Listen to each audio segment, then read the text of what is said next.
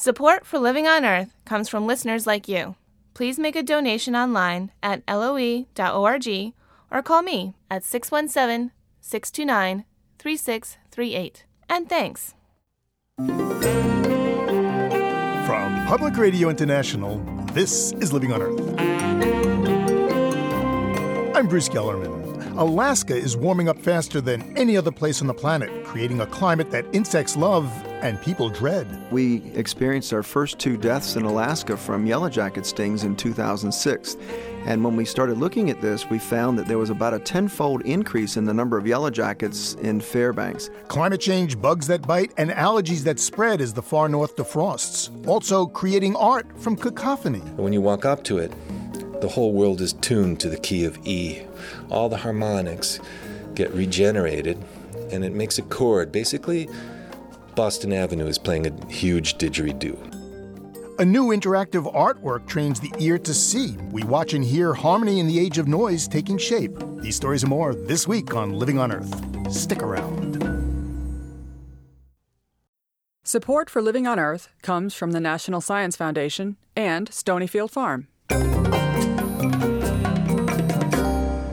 From the Jennifer and Ted Stanley Studios in Somerville, Massachusetts, this is Living on Earth. I'm Bruce Gellerman in for Steve Kerwood. The World Health Organization is celebrating its 60th birthday by warning that climate change is an urgent threat to Earth's population. New diseases, old diseases in new places, excessive heat, and more extreme natural disasters caused in part by climate disruption are harming our health and, in some cases like Alaska, killing people.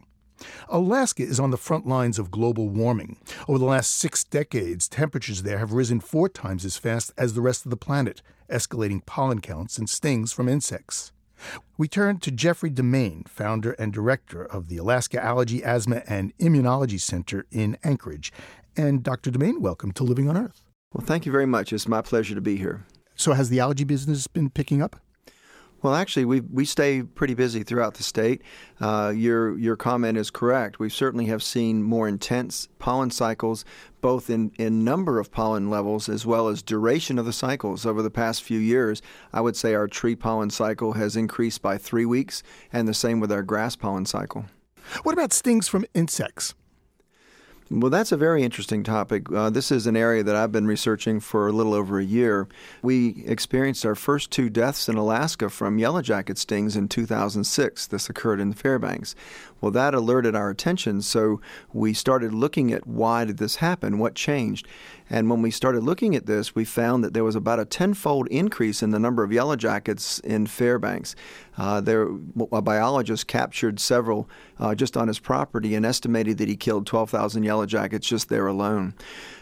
We looked at the data from the hospital in Fairbanks and found that the number of people seeking medical attention in the emergency department for stings rose from approximately 40 a year to 178 a year. And when we took that back to between 1990 and 1994, there were actually 0 occurrences. So there was definitely a rise in Fairbanks. And then when we look at the state of Alaska, we looked at 133,000 Medicaid recipients and looked at how many patients each year has sought care because of stings. We've seen over a 2-fold rise throughout the state, and that's been a continual rise since the beginning of that database in 1999. So why are we seeing more stings and more cases of allergies in Alaska? Well, we've been following the changes in climate. Now, changes in climate not only include temperature warming during the summer, but also higher winter temperatures, and that actually may be the more important one. But in addition to that, with these warming temperatures and more precipitation, we're seeing the migration of alpine tundra. So it's actually disappearing, and it's being recaptured by other flora and fauna, which is going to create more grasslands, more forests, and actually probably relocate and redistribute certain insect species. I was reading your research, and you say that 90% of the tundra in Alaska is going to be lost in the next 100 years? That's what the prediction is. And a lot of these predictions were made in 2001. And right now, just 7 years later, we're 30 years ahead of those predictions. So what does that mean in terms of allergies and insect bites going forward? Well, we feel that there's going to continue to be a higher risk of human encounter with venomous insects. We also see that with stinging caterpillars that entered Alaska in 2004. You can see this happening even in the lower 48, where fire ants are moving up the east and west coast, and we're now seeing further northern migration of Africanized bees. So I believe we're seeing other patterns. What are the medical implications of climate change you think we'll see in the future? Well, I think, you brought up allergies, and I do believe we're going to see an increase in severity of simple allergic rhinitis, which is actually very significant, and it affects people's quality of life. Along with that, asthma occurs in at least a third of patients that have allergies, so I believe we're going to see intensification of asthma, especially patients that have pollen sensitivities. We're already seeing a significant impact with some of this redistribution of insects and people having allergic reactions and requiring more aggressive therapy for that. In fact, we're now seeing fatal events as a result of it. And I think beyond that, if you step back again a little further, we're looking at what else is impacted by climate change. There's very, very, very good evidence that we're seeing dramatic increases in malaria, dengue fever, viral encephalitis throughout the world, even as close as Mexico and South America. And these are directly impacted by climate change. Even things like hantavirus in the southwestern United States, as well as plague in the southwestern United States, and West Nile virus, all of these are probably a reflection of shifts in the environment and shifts in climate. Dr. Demain, thank you very much. You're very welcome, and it was my pleasure. Dr. Jeffrey Demain is founder and director of the Alaska Allergy, Asthma, and Immunology Center in Anchorage. This June, the U.S. Senate is slated to vote on a major global warming bill designed to cut greenhouse gas emissions. The bill relies on a cap-and-trade system to limit carbon dioxide, and its lead sponsors in the Senate, Independent Joe Lieberman and Republican John Warner, say they're picking up more and more supporters. But the opposition is also growing. Even some lawmakers who say they want to see action on climate change don't like this bill. So as Living on Earth's Jeff Young reports, the legislation faces a steep climb up Capitol Hill. Virginia's stately Senator John Warner is stepping down after 30 years in office.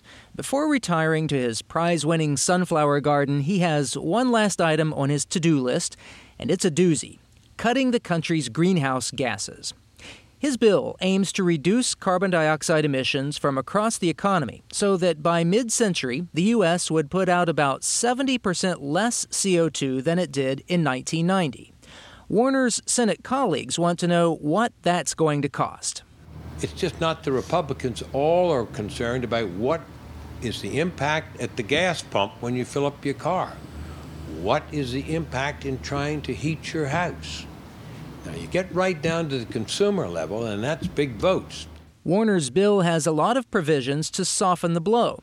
Things like assistance for low-income consumers and home energy efficiency programs. And the bill's cap-and-trade system would allow companies to buy and sell the rights to emit CO2. That's generally viewed as a market-friendly approach. Warner's partner, Connecticut's Joe Lieberman, says that trading system will have independent oversight to avoid the mistakes that made Europe's carbon trade open to market manipulation. This is very important, and it will involve a lot of money. And there was some speculating and profiteering in the early European experience, which we don't want to have happen here. The bill faces stiff opposition from the National Chamber of Commerce and Manufacturers Association, who say the carbon cap will cost too much and kill jobs. Lieberman says economic analysis shows the bill's costs are manageable, and he says Senate support for the bill is getting close to 60. That's the magic number needed to overcome a filibuster in the Senate. However, as he left a recent press conference, Lieberman told me that he does not yet have the support of one of his closest climate allies in the Senate, the man he supports for president, John McCain. You think you're getting near 60 votes? Do you happen to know, is Senator McCain among them? He has a single issue, which we've talked about, which is to include some support for nuclear energy as part of the solution to the global warming problem. We're working on such language. I'm totally confident that we will have an agreement and that Senator McCain will support this legislation because he's really been a leader in the battle to do something about global warming here in Washington. But he's not yet firmly in the I column. I think I got to leave the exact answer to him. I can tell you this. He really wants to vote for this legislation. McCain is a vocal proponent of nuclear power, as he told New Hampshire voters on the campaign trail in January. One of the things I think we need to do is expand and reemphasize the need for nuclear power.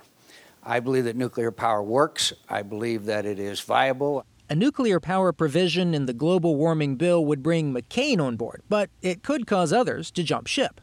McCain and Lieberman partnered on another climate bill 3 years ago. When they added to it subsidies for nuclear power, they lost the support of 4 senators and the major environmental groups. Sierra Club Executive Director Carl Pope warns against any similar amendments to the Warner-Lieberman bill that would put tax money toward nuclear power. Oh, I have a wonderful nuclear amendment I would really like to see. I would like a nuclear amendment that says anybody who wants to build a nuclear power plant will do it with their own money instead of yours and mine. First man comes into my office and says, I want to build a nuclear power plant with my own shareholders' money, I will give him a big hug and I will say, God bless you, they must have a lot. Pope and about a dozen other environmental leaders recently lined up behind California's Democratic Senator Barbara Boxer at a press event. Boxer's made passing the Warner-Lieberman bill her top priority as chair of the Senate's Environment Committee, and she wanted a strong show of support. I think there are rumors circulating that the environmentalists are all over the map on this. That is not true. The environmental organizations are united. They want a necessary, strong bill. But some environmental groups oppose the bill. The group Friends of the Earth ran ads attacking Warner-Lieberman for giving away carbon emission permits to the coal power industry instead of auctioning them off. Greenpeace Executive Director John Pasacantando says the bill would not achieve the cuts in greenhouse gases that most climate scientists say are needed. And yet with Lieberman-Warner, we're starting with a very compromised piece of legislation that's primarily massive giveaways to industry and actually doesn't go far enough to solve what the scientists say will be catastrophic climate change. Greenpeace can't support that. So the leading global warming bill faces grumbling from some green groups, big money opposition from industry, and a president who would likely veto it even if it passes. Despite all that, Warner, Lieberman, and Boxer say they will soldier on. Even if the bill falls short, Boxer says they will at least know the score. You know, if we fall short of 60, if the bill gets, 58, we'll know who those 2 people are. And we've got 80% of the people in America want a strong global warming bill. So we're going to play hardball with this. Hardball, because this is about saving the planet. Hardball season begins June the 2nd. That's when the Warner-Lieberman bill is scheduled to hit the Senate floor for debate. For Living on Earth, I'm Jeff Young in Washington.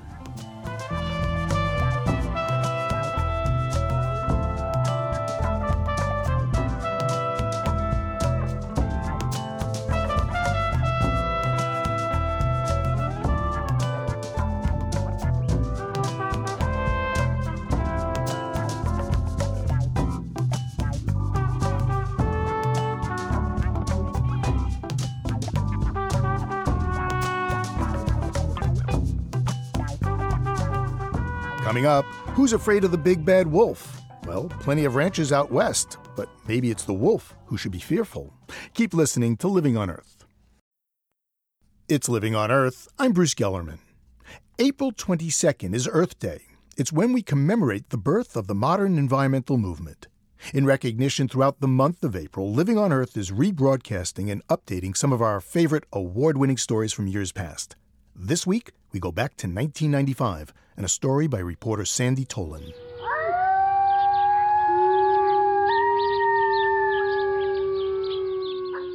Long before Manifest Destiny brought frontier settlers westward, before the Spaniards, before even the Apache and the Navajo and the Hopi, wolves roamed the arid Southwest.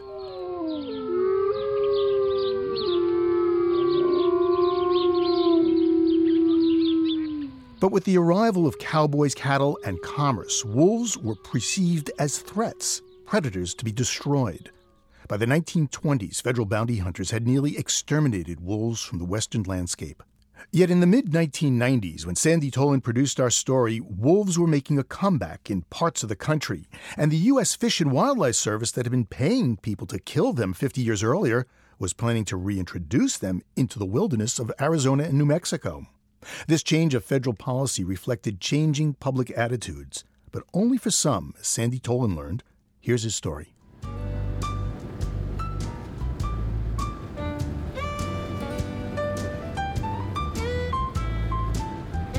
With my rope and my saddle and my horse and my gun, I'm a happy cowboy. The cow lies butchered and quartered under a tarp in the flatbed of Jim Cook's pickup. It's a gray day with a bite in the air. Cook flicks Marlboro ash out the window, squeezes the wheel with one hand. About 60 days we'll have snow on the ground. Be riding that horse with snowflakes falling, wondering what am I doing here?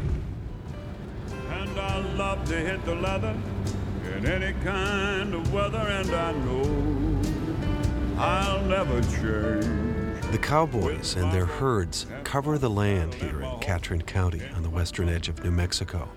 Cows outnumber people 10 to 1. They graze millions of acres of public lands, and cowboys like Jim Cook, foreman of the Pueblo Creek Ranch, have spent a long time trying to make the land safe for cows. In Catron County, wolves are not welcome. We've got to contend with bear, we've got to contend with lions, and we've got to contend with coyotes. The last thing we need is another predator. I don't know where the idea that we have to have wolves back in the forest or back in the wilderness or whatever. Our forefathers spent a lot of time and a lot of money and energy exterminating them because of what they were. I don't see any reason to ever bring them back. I think they belong in a zoo someplace. People want to look at them, they can go look at them.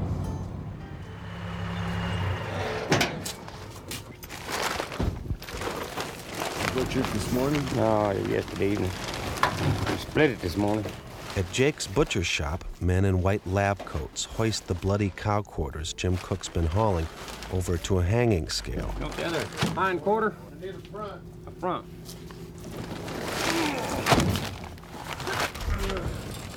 Then they're hauled into the cooler. You just throw it on the floor. Next to an elk hanging from a hook. A bear's head stares out from a box on the floor. It's a nice bear. Big old foot. Reducing animals to harmless fur and meat. That's the custom here. Few people tell romantic stories about bears or mountain lions or wolves, especially not when the federal government comes down to the county seat to introduce its plan to put the Mexican wolves, or the Lobo, back into the wilderness just west of here. They've completely romanticized the wolf, but you know, we can't make decisions based on this Disney emotion. And wolves do eat Bambi, you know, and they pull Bambi down and rip him open and start eating his liver before his heart stops beating.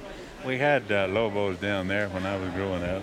The most devastating animal that ever crossed the border. Being such a natural killer, not only for what it eats, but just for the joy of killing. And here they are today trying to reintroduce it, and I just can't understand it. Well, I'm just like Jim. I can't see why they want to turn them loose.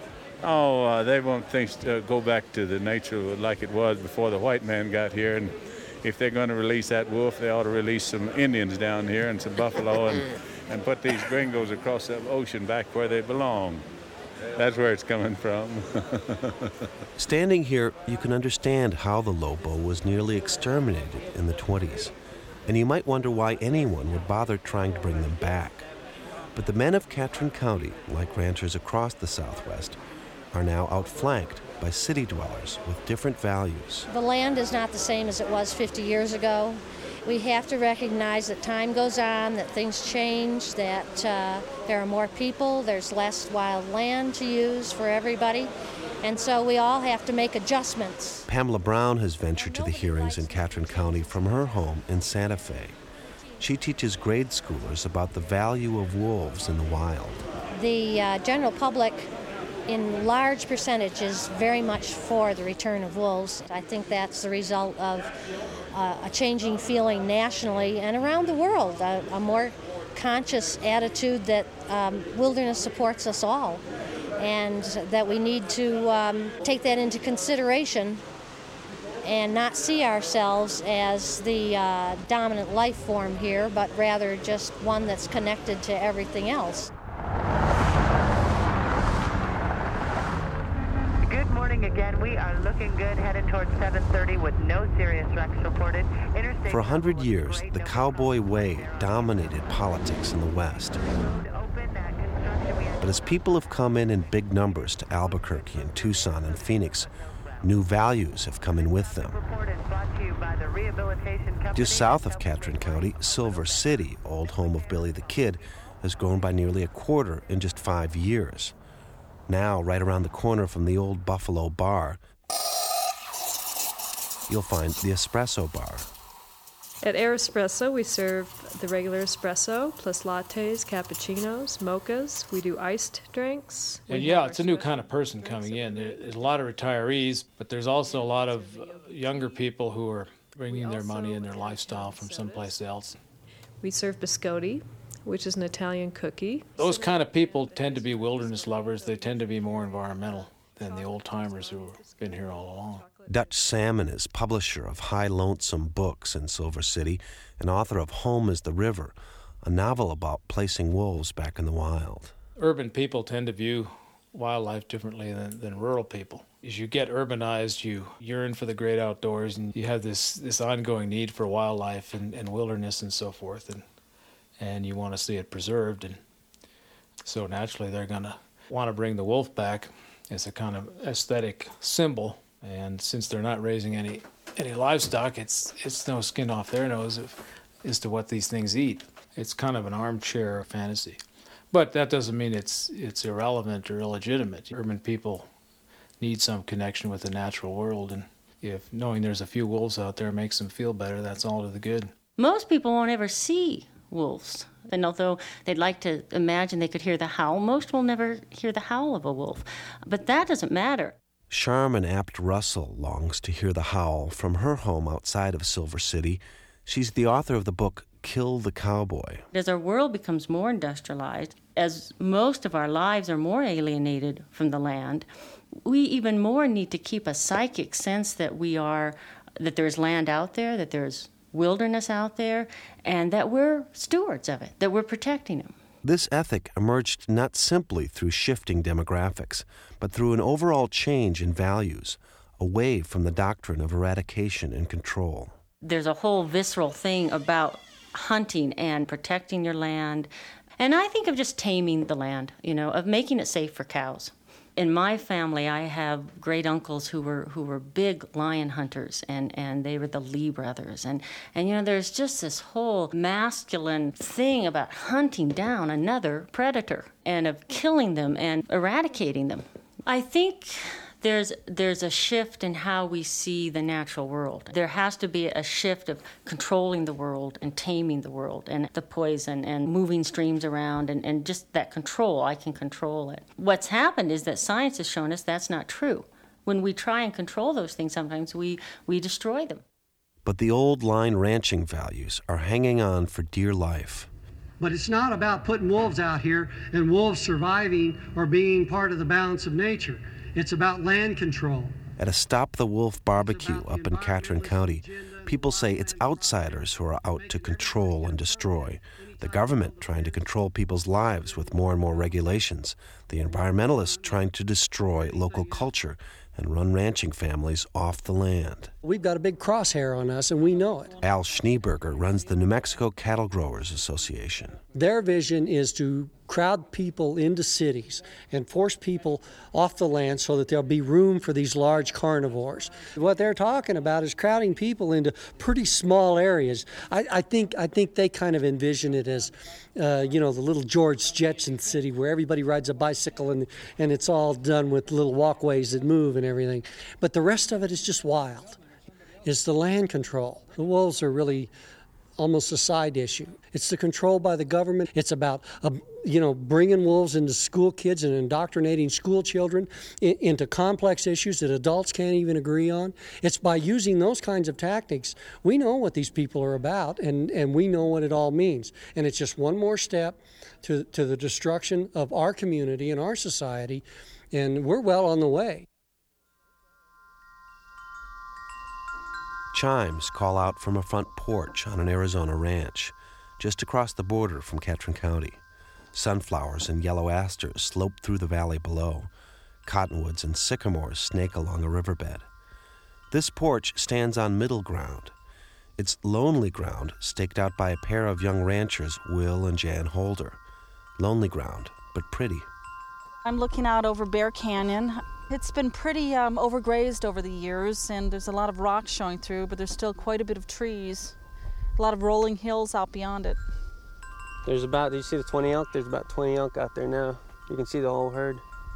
Just beyond the elk stands the Blue Range, where the wolves are likely to be reintroduced. Will is third-generation rancher here. For a while, he and Jan were doing time and advertising jobs in Phoenix, until Jan says she was nearly ready to climb a skyscraper with an Uzi. They moved back to the ranch, but with a different philosophy, to ranch holistically, in tune with the entire ecosystem, and that means predators. We'd like wolves reintroduced onto the ranch. Wolves are part of the ecosystem, part of the biodiversity. The wolf plays a very important part of this whole scheme of things. Their neighbors think they're crazy, fly by night, but they're tied here now. Last year, they lost a baby girl in childbirth. They scattered her ashes on the ranch. Today, the memory of Will's grandfather, from a different time, a different ethic, lives on in the name of their new baby boy. My grandfather, Cleve, the one we named our son after, was credited as shooting the last gray wolf off the Mogollon Rim. So that was, we'd like to be the generation that reintroduces the wolves back to Arizona. Every time I see an elk, every time I see an antelope, every time I look out and see the coyotes at night or hear them howling, I just think it's just magic that this still exists. And I think we have to fight really hard all the time to keep this way of life and to keep animals alive in the wild. It seems like these pockets of wildness are just getting smaller and smaller and smaller. And I think that we have to fight to keep them, or we won't ever hear a coyote howl or a wolf howl anywhere. I've only heard a wolf once, and that wasn't a wild wolf. There's a guy that has wolves he rents out for movies. I'd really like to hear one. I'm afraid we won't hear one. I'm afraid the whole project is just not going to work. I'm really afraid of what's going to happen. To be very honest, we live amongst a lot of people out here in Arizona that are so afraid of the wolf, and a lot of it are, from stories, from everything from Little Red Riding Hood on down. But we're constantly being confronted by other ranchers that tell us that the wolves are going to eat our child. And they plan on, and they talk about it very openly in public, that they are going to shoot them all on sight.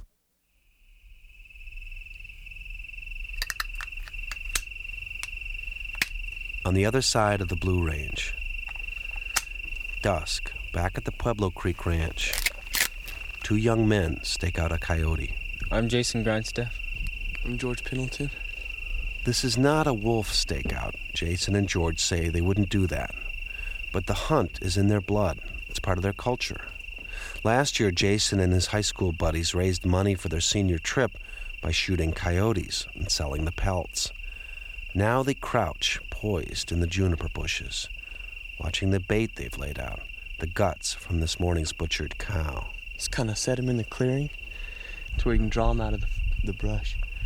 See, right now, there's the trees and the forest up there, and we're trying to pull them down off that ridge right there. The coyotes off the ridge. Trying to bring them down in this opening to where we can get a better shot at them.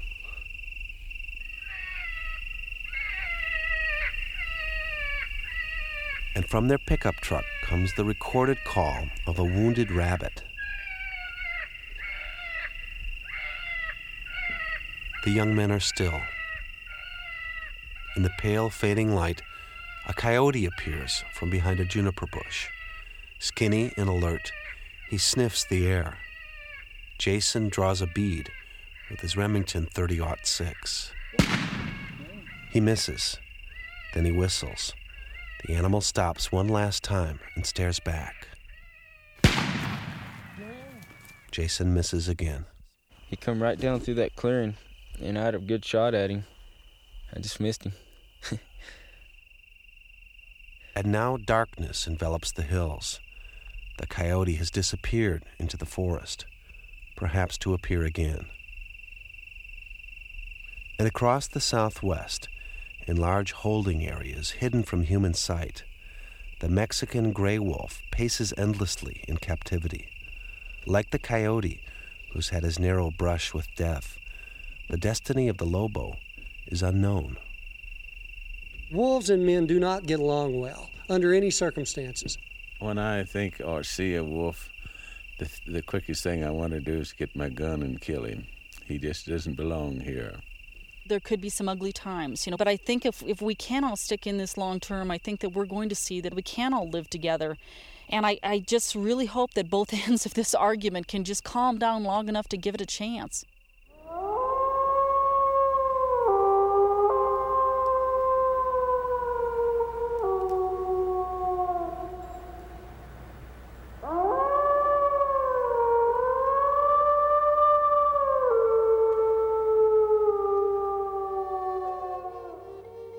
For Living on Earth, this is Sandy Tolan reporting.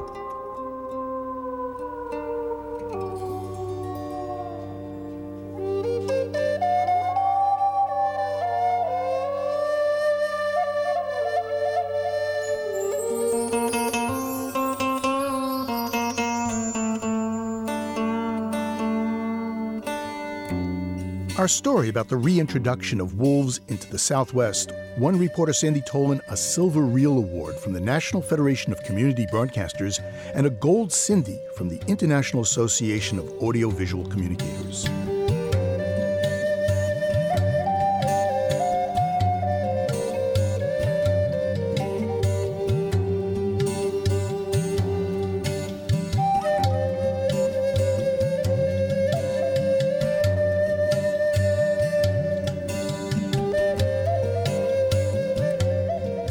Just ahead, a dozen years after Sandy's story first aired, we get an update from the rancher whose opinion welcoming the wolf back to Arizona earned her the animosity of her neighbors. I think there has been a few people that have changed their minds. There has been a few people that I've spoken to that have felt that the wolves, instead of being the monster that they were expecting, were just one more predator. In the end, they felt it was something they could live with and maybe even make some money from. That and more. Stay tuned to Living on Earth.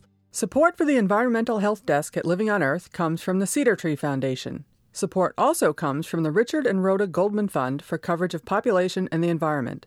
This is Living on Earth on PRI, Public Radio International. It's Living on Earth. I'm Bruce Gellerman. And now, an update to Sandy Tolan's story about wolves. Jan and Will Holder, the ranchers in our story who were in favor of reintroducing the wolf into Arizona, were lone voices in the wilderness. Most of their neighbors were strongly opposed to the plan. Jan Holder joins us from a studio in Tucson, Arizona, the city she now calls home because the Holders no longer live on their remote ranch. We had to take the vast majority of our cattle off because of the extended drought in Arizona. So your leaving had nothing to do with the reintroduction of the wolf? Absolutely not. The U.S. Fish and Wildlife Service was able to reintroduce wolves with great success in the Great Lakes area and in the Rocky Mountains. In fact, they were being taken off the endangered species list, but they haven't done very well in the Southwest. I guess there were just, 11 introduced? There are only about 50 now, and they say they need at least 100 to make a sustainable population. I believe that's true. I know that they've had a lot of problems. We've made a lot of mistakes, I think, with the wolf reintroduction. What do you mean? Well, for one thing, Arizona is a very different place. In the area where they reintroduced the wolf, there's no power, very little means of communication between people. Telephones are very problematic, and only recently have they had the internet. There was a real lack of understanding of wolf behavior by the people that were out there. There's been a lot of wolves that have been taken back out of the program due to wolf-cattle interactions. And I think a lot of those interactions could have been avoided had they done things differently from the beginning. Because I heard that was the Defenders of Wildlife had been reimbursing ranchers for cows that were attacked by wolves. Absolutely. But Defenders of Wildlife is a private, nonprofit organization, and it's taken them a long time to get people to gain acceptance for the ideas they were talking about. Jan, what were some of the techniques they were using? Well, some of them are as low-tech as being around your cattle a lot. Defenders of Wildlife is now, I know, paying for herders. Most of the people that are out there on ranching on public lands, you're talking about huge tracts of land, and most of the people just didn't see their cattle very often. With the Defenders of Wildlife paying for herders, that means that the cattle are moved around a whole lot more often, and that human presence is there all the time. It's a real low-tech thing, but human presence means a lot. Some of the other things that they were paying for is a technique that they call fladry, which is basically just flagging that's attached to fencing. And it's something the wolves don't know what it is. It doesn't last forever because after a while they're smart enough to get used to it. But especially during a short period, like when you're calving, it can really be effective. In our story by Sandy Tolan, they say that your neighbors thought you were crazy because, you were of the minority opinion that wolves were part of the natural order. Your neighbors still think you're crazy? Oh, absolutely. But I think there has been a few people that have changed their minds. There has been a few people that I've spoken to that have felt that the wolves, instead of being the monster that they were expecting, were just one more predator. Yes, it caused them more work, a little bit more time, but in the end, they felt it was something they could live with and maybe even make some money from. Jan, how can people make money from wolves? Well, there's an awful lot of people that want a chance to see a Mexican gray wolf. We booked every weekend that we had available for people to come out and see wolf country. And we made an awful lot of money off of it, especially when cattle prices were down and we weren't making much money on the ranch. Well, Jan, thank you very much. Thank you. Former rancher Jan Holder looking forward to the day she can go back to her home on the range. Listen, my children, and you shall hear a reenactment of the midnight ride of Paul Revere. Regulars are out! Halt, sir! Who are you and what is your business? Revere, my name's Revere and I come with... Patriot Paul Revere's hurry of hoofs in a village street is revered to this day, and the scene reenacted each year. But who remembers why the British troops were marching from Boston to Concord, Massachusetts in the first place? Turns out redcoat spies had learned that there were massive amounts of munitions hidden on James Barrett's farm in Concord. The shot heard round the world that marked the beginning of the American Revolution actually took place a mile and a half away at North Bridge on land now protected by the federal government as the Minuteman National Historical Park. But Barrett's farm, which played such a pivotal part in the nation's history, isn't part of the national park, at least not yet. It's one of 55 sites National Parks Conservation Association hopes to integrate into the federal system. Ron Tipton is Senior Vice President of the organization, which just released a report, America's Heritage for Sale. And Mr. Tipton, why isn't Barrett's Farm part of the Minuteman National Park? Well, the simple answer is that it has been protected by private owners for a long time. But this place has such historic value that Senators Kennedy and Kerry and others have decided it ought to be included in Minuteman National Historical Park, and there's a bill pending before Congress that would do just that. Now, many of the places that you cite in your report are actually within national parks. These are private lands that are in these parks. Exactly. In fact, most of the areas in our report, which covers 55 national park units, are already within the boundaries for those parks that were established by Congress. And I don't think that the public realizes that we're falling behind in our ability to protect those lands. Well, protect them from what? What's the problem? Well, there are many problems. If these lands aren't owned by the Park Service, they are always subject to being developed. Right now, there's a huge battle going on. You could call it the second battle of Valley Forge. There's a landowner there who wants to develop a major museum, but also a large hotel and conference center right in the middle of Valley Forge.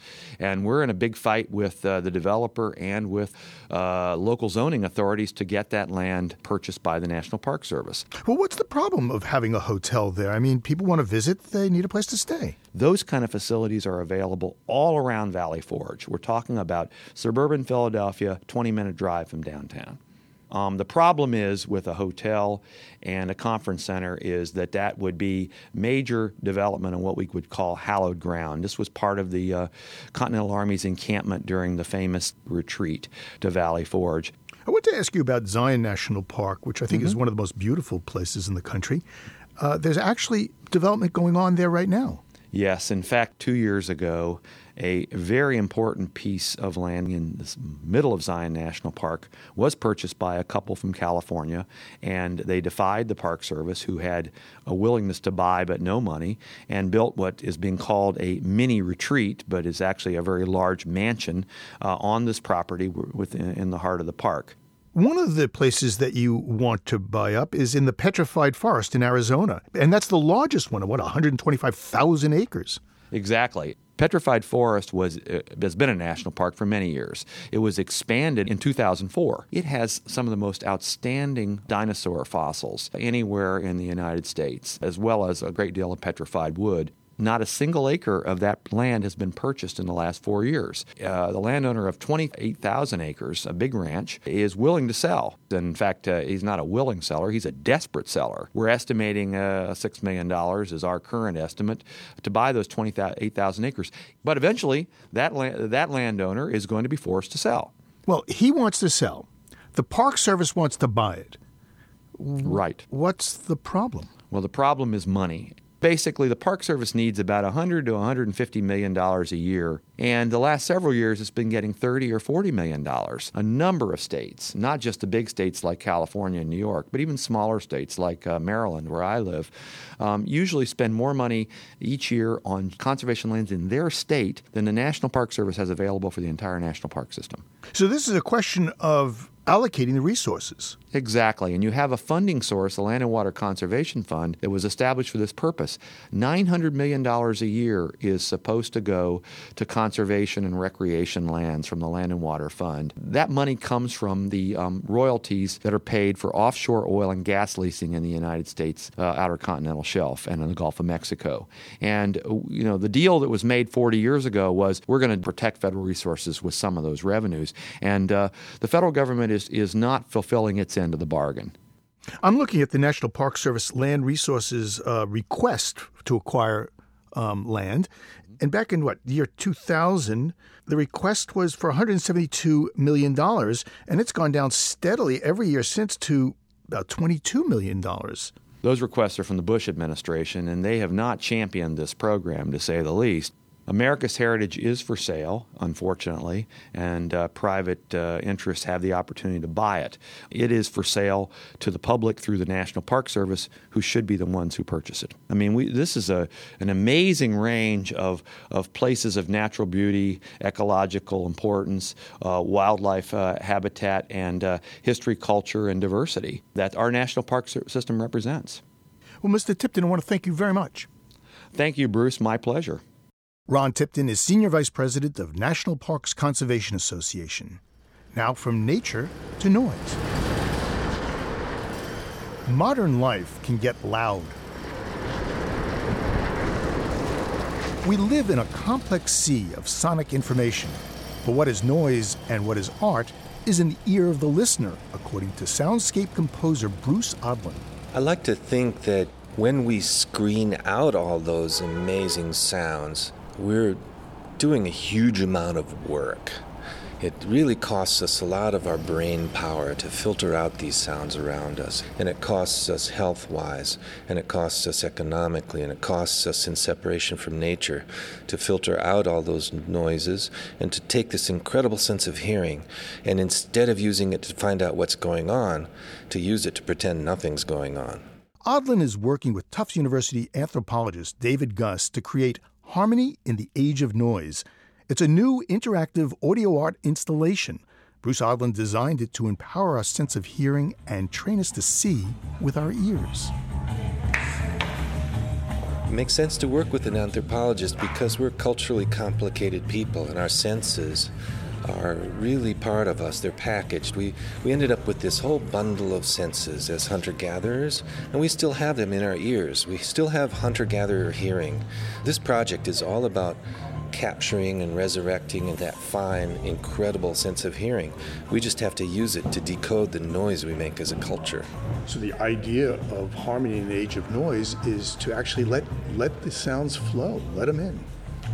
Yeah, the idea is to get a balance between the senses, to not let the visuals override your acoustic awareness, to actually get a harmony of your own senses, that they're balanced, that they're not insanely visual to the cost of all the other senses, and to pay attention and to not filter out, but to actually actively go out and find out what are the sounds around us and what they mean. The parts that will be assembled into Harmony in the Age of Noise are taking shape in an abandoned building along the railroad tracks that pass through the Tufts University campus in Medford, Massachusetts. We're trying to create a perfect sound shape here so that everything is right with your ears. Everything is tuned to the sense of hearing. So you're going to construct this... Oh, boy. Boy, that's a big sound. What was that? That's the fast-moving train headed out from Boston, echoing into this empty loft space that we're working in. So the loft is the filter for the train. You could use that in your Harmony. Yeah, let's do that.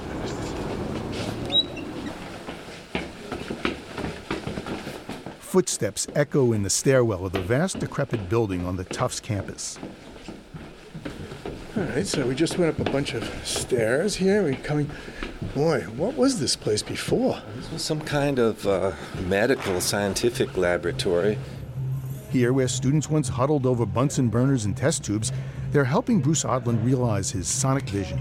We've got sort of like some kind of 1960s Dr. No set that's been abandoned by the actors. It's an apt description, a case of art imitating a movie. In the 007 film, the diabolical Dr. No uses a gigantic parabolic mirror to focus powerful solar rays. In Harmony in the Age of Noise, workers are building a huge parabolic collector to focus sound waves.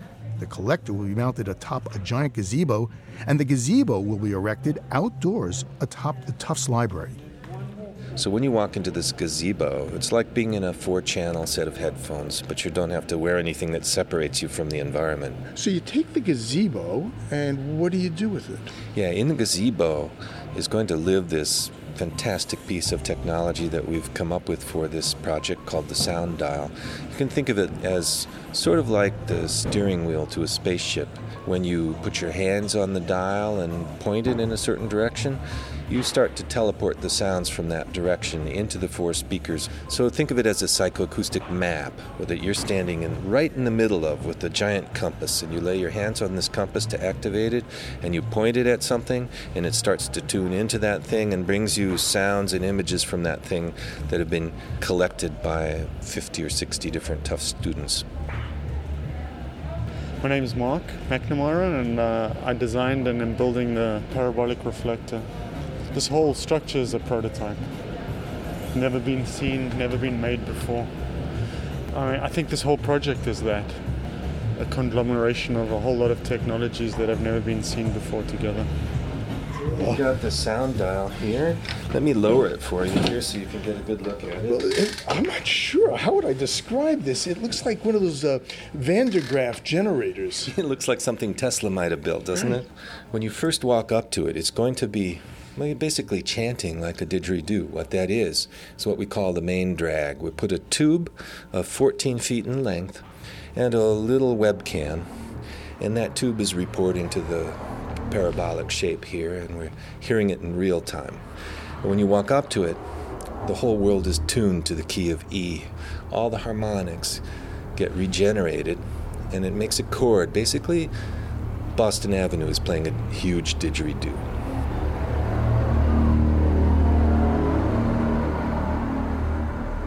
I point this dial over at Eaton Hall, for instance. We can start to go into the maps the students have made of Eaton Hall, the computer terminals being clicking and clacking. Or if I pointed over towards the gymnasium, this guy thought it was a great idea to go and get the atmosphere of the swim team practicing what kind of acoustic that is.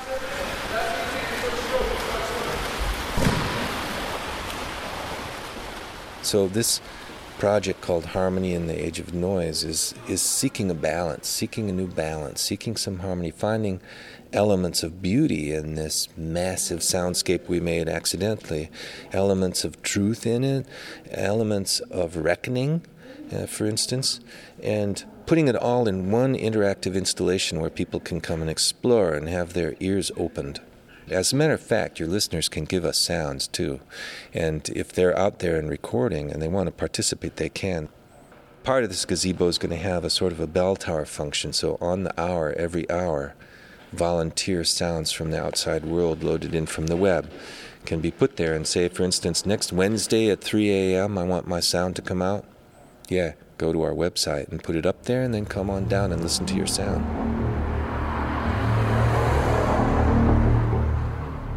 Well, Bruce Odlin, thank you very much. I really appreciate your time. You're very welcome.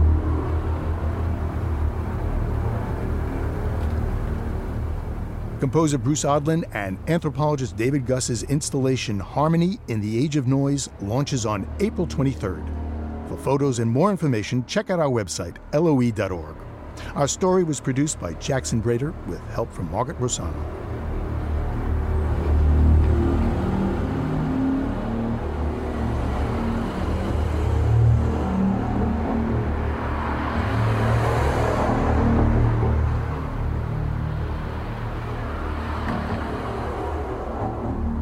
Living on Earth is produced by the World Media Foundation.